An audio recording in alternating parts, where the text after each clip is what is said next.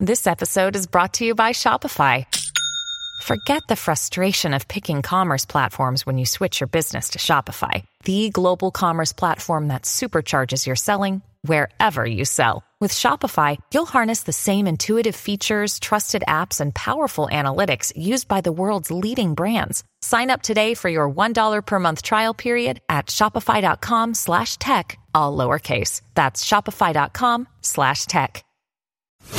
It's The Other Side of Midnight with Frank Morano.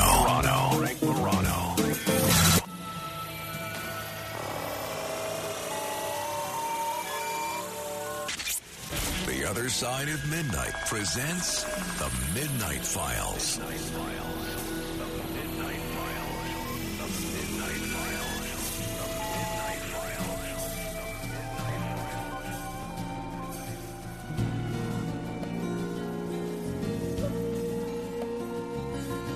Midnight in the desert, shooting stars across the sky.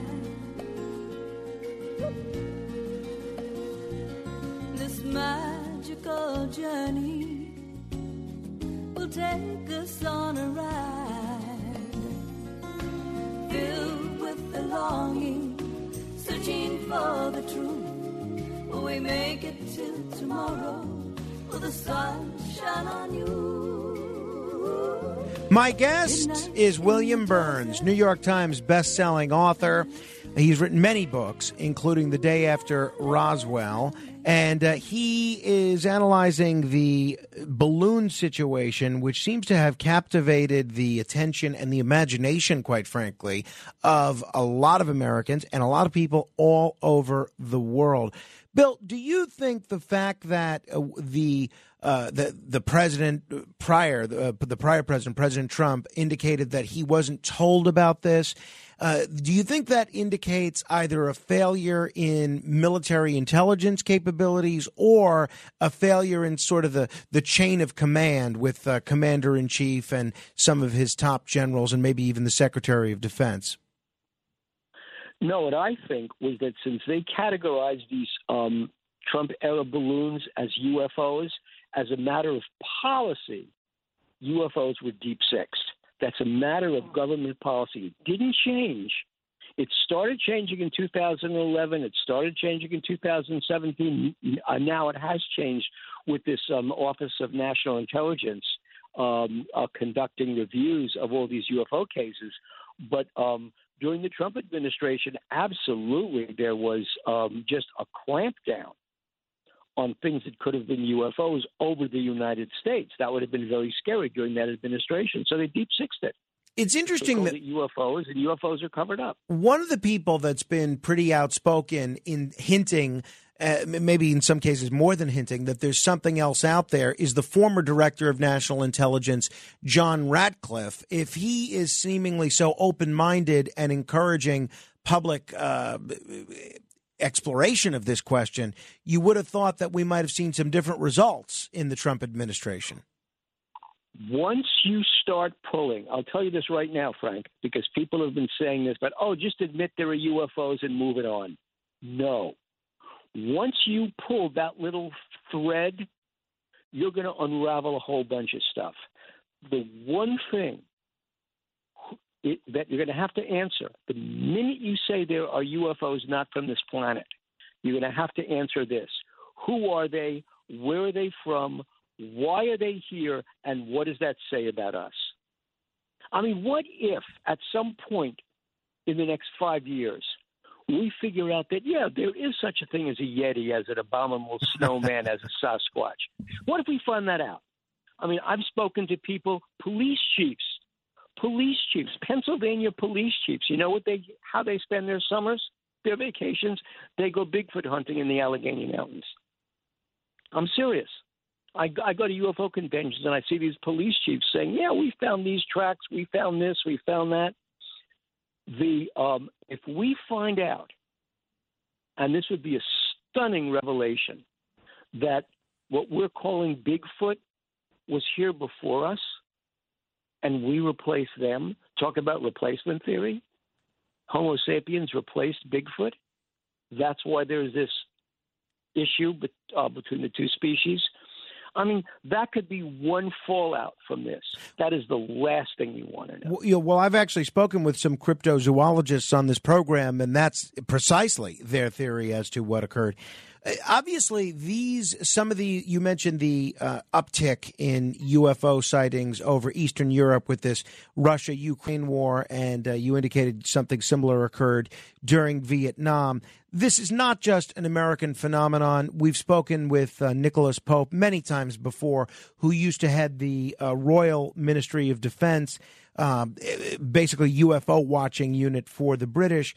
What do we know about the level of international cooperation on UAP sightings, et cetera, not only between the United States and allied countries, but the United States and adversarial countries? Because I would think if a lot of these objects, whatever they are hovering around nuclear missile silos and places like that, the places that they'd be very likely to be spending a lot of time are not just the United States, but Russia and even China. Do we know if our government has had any in-depth conversations with adversarial governments on the UAP issue?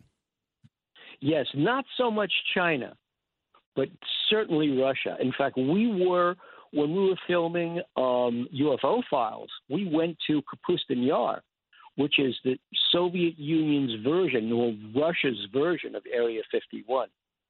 And the kind of stuff we found out, that there is an entire Russian intelligence operation about UFOs.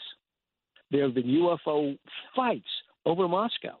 There are stories about, and the big thing that got the Russians crazy happened in 1986 when a UFO appeared over a Soviet missile base, just like the UFO appeared over Malmstrom Air Force Base in the 1960s.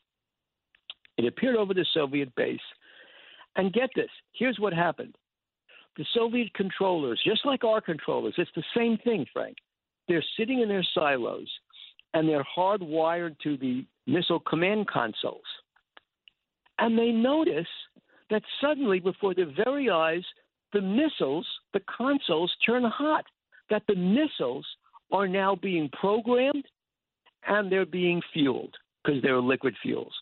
So they're being fueled and they're getting ready. And they realize that the launch codes are being entered into the missile computers. Wow. So they go screaming at Moscow Center and saying, you got to stop this. You got to stop this. We don't want to start a nuclear war.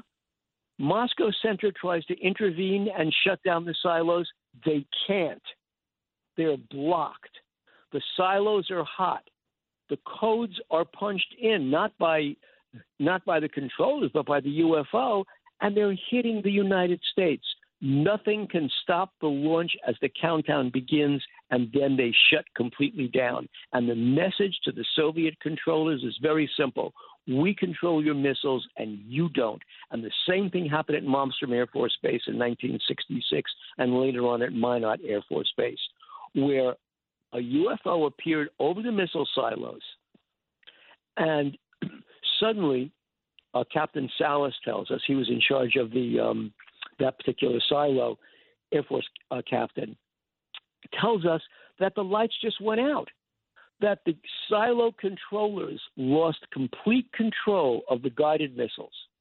And these are hardwired connections, Frank, not digital, but hardwired. These are analog. And suddenly this light, this red light over the Malmstrom Air Force Base, shut down the missile silos. That message was as simple could be. You do not have the right to destroy this planet with nuclear weapons. Well, thank goodness. Thank goodness. That's right. You have written the book on Roswell, actually multiple books that involve Roswell. Initially, the contemporary reporting at the time was that the object that crashed was a flying saucer. Within a day or two, the military released a statement and said it's a weather balloon. As far as you're concerned, is there any possibility at all, because the Chinese are calling the spy balloon, they're calling the spy balloon a weather balloon. Is there any possibility at all that what the object that was over Roswell was actually a weather balloon? Here's the funny part about what you just said. They did think it was a balloon. In the first moments of that crash, they thought it was a balloon, but they didn't think it was a weather balloon. What they thought, see, the Chinese didn't invent this. The Japanese invented it. Actually, Napoleon invented this. But we believed in 1947 that what crashed at Roswell was a balloon, but it was a Japanese fire balloon during World War II. It's an incredible story. You think the United States is totally invulnerable? We weren't. At the start of World War II, the Japanese Imperial Navy launched anthrax weather balloons at the United States carried across by the ocean currents that were supposed to crash in American cities and spread anthrax. Now, the United States, of course, we realize this. We're not stupid. We realize this, and here's what we realized. That if we went public with this story, you're talking 1944-ish, 1945-ish, if we went public with this story, you'd be telling the Japanese gunners how successful they were in their targeting. We'd be the long-range spotters for the Japanese artillery launching balloons. So we deep-sixed the story. When the Roswell crash happened, we thought that was a Japanese balloon, a fugu. We called them fire balloons, fugus.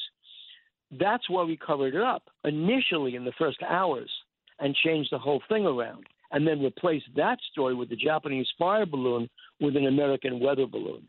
You knew it couldn't have been a weather balloon because the weather balloon factory was right across the street from the Roswell Army Air Base. So even today, I've been told by CIA folks that story of keeping the weather balloon and the Japanese fire balloon a secret is, to this very day, part of the CIA's most successful attempts to keep that secret. Wow. 800-848-9222. I have a lot of questions about AI and where we're going on that front, but a lot of people are eager to talk with you. Let me say hello to Chris in the Catskills. Hello, Chris. Hey, good morning, gentlemen. So I've seen UFOs twice in my lifetime, and your visceral response is to tell people that you trust about it. And actually, 2 months ago, I was going for a walk, and I saw UFOs, and I went to call into the station to talk to Frank about it because I had been on the air with the previous host, Dominic Carter, and there was a lot of weird phenomenon going on that night. There was very thick, hazy clouds. You know, I was out taking a walk for like an hour late at night, and there was a full moon out. And I'm not sure if some of the things I saw were optical illusions because of the cloud formations. Maybe he could address that. But I have a question. The part of New York State that I live in is known for having UFO sightings. I had a second time. The only other time in my life I saw UFOs was in July of 1988 when I was driving my car. There's high concentrations of magnetite rock in the Catskills northwest of me, like 15 to 20 miles away. I've been told and I've heard that there's a theory that UFOs derive energy from areas where they fly over where there's high concentrations of magnetite rocks. Could he address those questions? Yes, and in fact, to answer your question, there's another connection with magnetite. In crop circle formations, the crop circle formations are heavy in magnetite. In fact, the crop circle formations, where these fireballs come down, are so heavy with magnetite that birds, migratory birds flying over these crop circle formations, avoid the formations. They make giant deviations around the formations. Why? The magnetite. When we surveyed some land where there was a crop circle in New Jersey, what we found was the levels of magnetite in that former crop circle, years later, by the way, years later, that it was heavy with magnetite. So when you say magnetite, you're on the money. Charles is in Queens. Hello, Charles. Hi, good morning. First of all, fantastic interview, really fascinating stuff Mr. William Birnes is telling us. But I have a question. I'm not, God forbid, challenging Mr. Birnes. I don't begin to have the knowledge that he has. But there's two things that don't really that's bothering me. One, if you're saying that the U-2 plane with Gary Powers as the pilot was shot over Russia, that was the idea. We wanted them to shoot it down. That would seem that Gary Powers was close to a suicide mission. I mean, kamikaze, and that doesn't make sense. He ended up living, I believe. He was captured, whatever. The other question would be, if that was the case, why would they do it when Khrushchev, if my memory is correct, 61 years ago, when Khrushchev, I believe, was in America? I don't know if that was the time he started taking his shoe off. I think he had a third shoe under the table anyways, to start banging, and he's angry while we're flying U-2 planes over Russia. But that was the time America got embarrassed. If what you're saying is accurate and we wanted to see what the Russians are going to do, why do it at that time? And why risk Gary Powers' life? Or maybe he knew about it, or what? What do you think, Bill? Here's the answer. It's this, that Francis Gary Powers wasn't supposed to be shot down. He was flying too low. The WABC News, my God, all the way back in the 1980s, did a special with Chris Wallace on what the purpose of the U-2 planes were. And since we already had satellites, we already had a tracking, why were these planes flying so low? Here was the answer. This is what the pilots said. They were ordered to fly low enough to trigger the Soviet anti-aircraft systems and then fly high enough to escape the missiles when they were shot. So it wasn't just Francis Gary Powers. There were other U-2 pilots, spy plane pilots that were shot at by missiles. The point was to trigger the defenses, to know exactly from the radio signals how the Soviets communicated the locations of aircraft, scrub the signals, get them to launch their missiles, fly high enough above the ceiling of the missiles so that they'd miss. Francis Gary Powers was flying too low. That is pretty interesting, and that's a version of the Gary Powers story that I had not heard previously. I want to switch gears because we've spent a lot of time discussing the hopes and fears of artificial intelligence, and I find what's happening now simultaneously very exciting but also very frightening. There was a story that got maybe not as much attention as I think it deserved.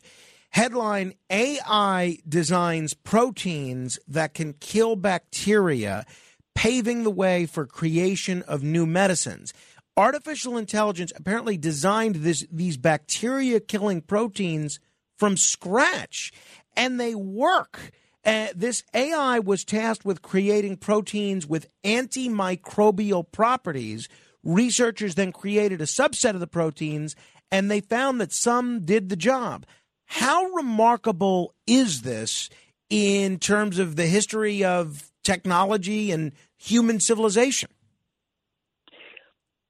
My initial reaction, when you look at the reality of this, it's frightening. I'll tell you why.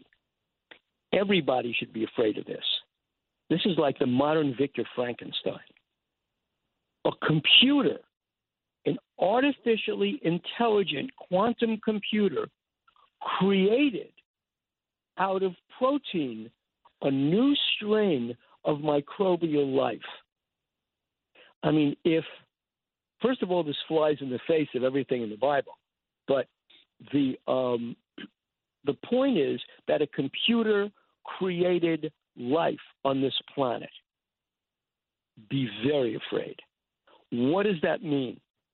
It means that an artificially intelligent computer, according to these scientists, now has the ability to create bacteria that can do all sorts of things.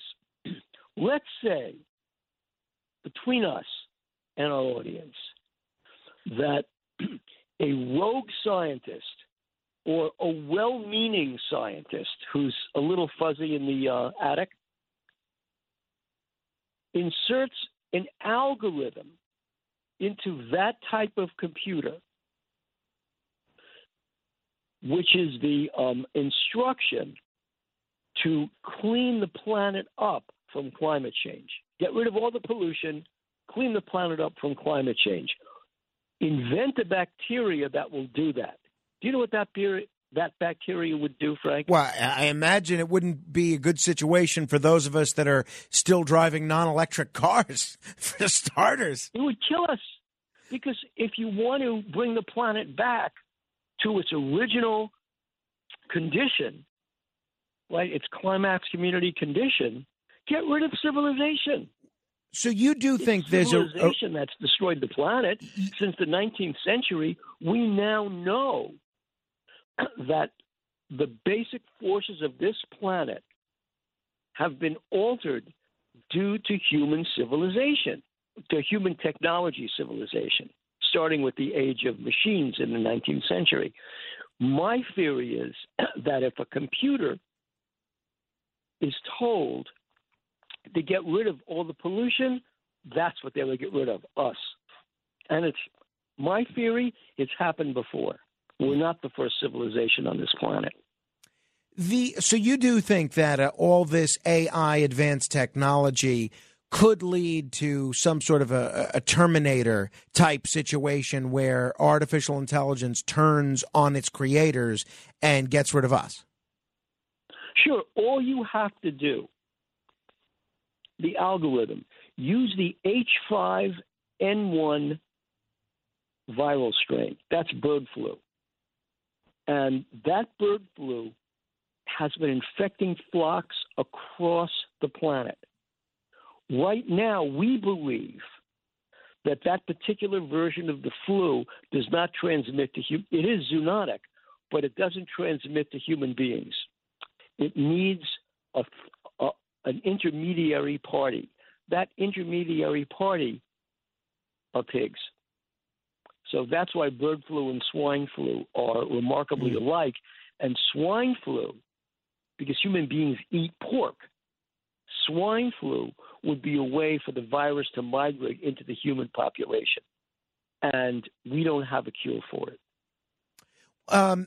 In terms of AI, right, and what we're doing, what do you think we should be doing as individuals? What should these big tech companies that are rushing to invest in AI, almost like it's the new space race, to implement the AI technology in their search engines? And what should government be doing? Individuals, private sector, big tech companies, and government. How can we kind of, I don't know that we can make sure, but what can we do to try not to be exterminated by AI?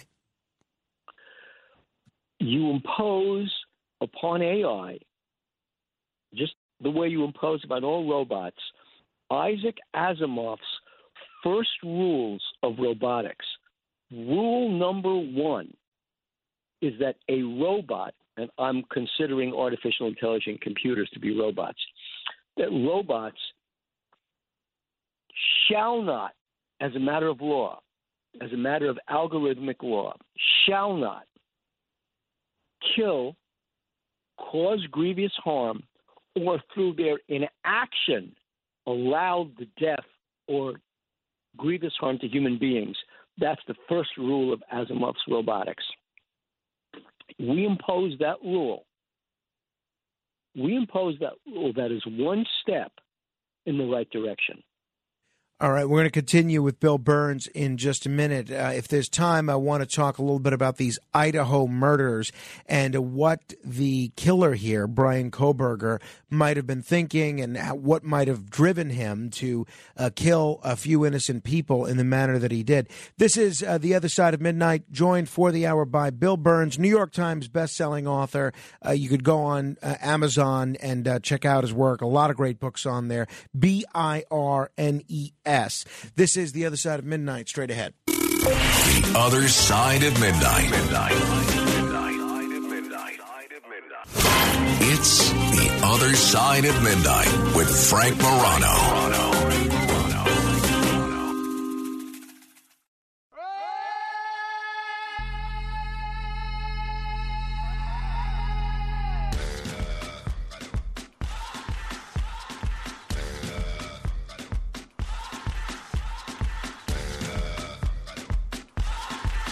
This is The Other Side of Midnight. I'm Frank Morano, talking with William Birnes, New York Times best-selling author. A lot of great books, including The Day After Roswell. Bill, Brian Koberger, this horrible situation in Idaho, a lot of people have been scratching their heads in search of some sort of a motive. Any theories here as to what went on? Yep, I do. He was a criminology. First of all, he's a sociopath. So we know that. He's described his own symptoms. He's delusional. He's divorced from reality. But his one hook into reality, his purpose in life, right? It's the whole story of the purposeful life. His story, his purpose in life is to study criminal justice. So from the time he's in college in Pennsylvania, and then all the way through to Washington State, he is a graduate student in a PhD program. That's not small stuff, in a PhD program studying criminology. Who's he studying? If you're studying serial killers, the archetype of serial killers has to be Ted Bundy. And I believe from the snapshot of his crime that he's reenacting the crimes of Ted Bundy, who becomes his hero. That's my theory, that he's reenacting, because his murders in that student apartment house, those are Ted Bundy's Chi Omega sorority house murders. Wow. His tracking of this one young lady who was a female student there, he kept on texting her and visiting the same cafe where she ate over and over again. That is Ted Bundy's first crime of Linda Healy. That he knew his victim. In fact, when we were writing our book, The Riverman, which people should read, which is the snapshot of a serial murder case, when we were writing our book, The Riverman, we found out that Ted Bundy was cashing his checks based on the time stamp on the check, Frank. He was cashing his check at the exact same cashier as Linda Healy. Wow. Who he later killed. He was stalking her. That's what this guy was doing. So I would say this crime was lethal cosplay. A lot of listeners, when I first started talking about this, after this fellow was arrested, they brought up comparisons to Leopold and Loeb. Do you see any comparisons there? No, and I think the real comparison is Ted Bundy. That he studied Bundy, he probably read the book The Riverman. He probably read Serial Killers. I mean, if he studied criminology, he would have read these books. His crimes in Idaho are, I'm telling you, it's almost as though he's following step by step Ted Bundy's crime. I mean, read the book, read the case, they're identical. 800-848-9222 if you have questions. Jeff is in, actually, let me go. We have a lot of Queens folks. Let me say hello first to Joe in Queens. Hello, Joe. Yeah, hi. My question is about AI. Two things. One would be like it's its own master due to the ability to teach itself. That would be one. And also, I think some of these elites think that now that AI is available, that'll substitute for the humans, which they can now eliminate. Bill, what do you think? Well, here's what I think. One, I think the next test for students that are kids now in school, elementary school students, I think the test for them as they get into their high school years is how to program an AI computer. It's not going away. It's only going to be more and more involved in our daily lives. So the trick is not so much relying on it, but the trick is using it as a database to program it. I think that will be the next level of education. I mean, as an English teacher, I'm obsoleted by this thing. I mean, my job is over. As a lawyer, my job is over. So, but you have to learn how to algorithmically program this thing to get it to spit out the information you want. Jeff is in Queens. Hello, Jeff. Hi, thanks for having me. I just want to thank you for having this show, and thank you, callers, because you got a lot of people that contribute to this conversation that you really can't find out information, I don't think, anywhere else. As far as aliens, people, other life beings, by all means, have they been here? Yes, they have. Do we know that? Well, laser. The only thing I want to talk with the laser. Look at CDs and look at the gauge that you measured like last year with the COVID. You know, they had the little laser. HVAC guys use it for the vent. They see the temperature coming out. How do they work? How does that laser know to read the temperature and bring it back to the gauge? But then the CD laser could read songs on a disc. So, like, we pointed something at that satellite, at that balloon. We didn't even have to. We even have to fly near it. We hit that with a laser from somewhere that could tell us everything that's on it, just like they have on the highways. Jeff, they can look at the thank trailer you. trucks. Thank you. We only have about a minute left. I want to give Bill the last word. Thank you for the call, Jeff, and the compliment. Jeff, that's what we're doing. I mean, you put your finger on it. That's what we're doing with our communications and laser ability. Do you know, Jeff, I'll be real quick because I know we got to run, that TWA Flight 800 that crashed off the South Shore of Long Island in Jamaica Bay, that do you know that was one of the results of a test of a laser carrying data underwater? That's why it was covered up so much, because it was a secret weapon back then. Yeah, you wrote a great book about the TWA Flight 800 situation, didn't you? Oh, yeah.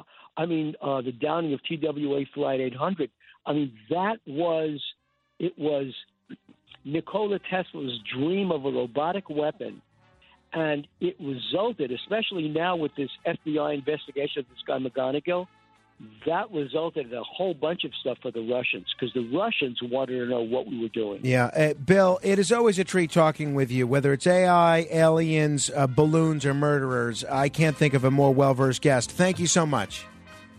Okay, you have a wonderful day, Frank. Thank you. You too. Appreciate you staying up late, as always. 800-848-9222 if you want to comment. Hell, your influence counts, so use it.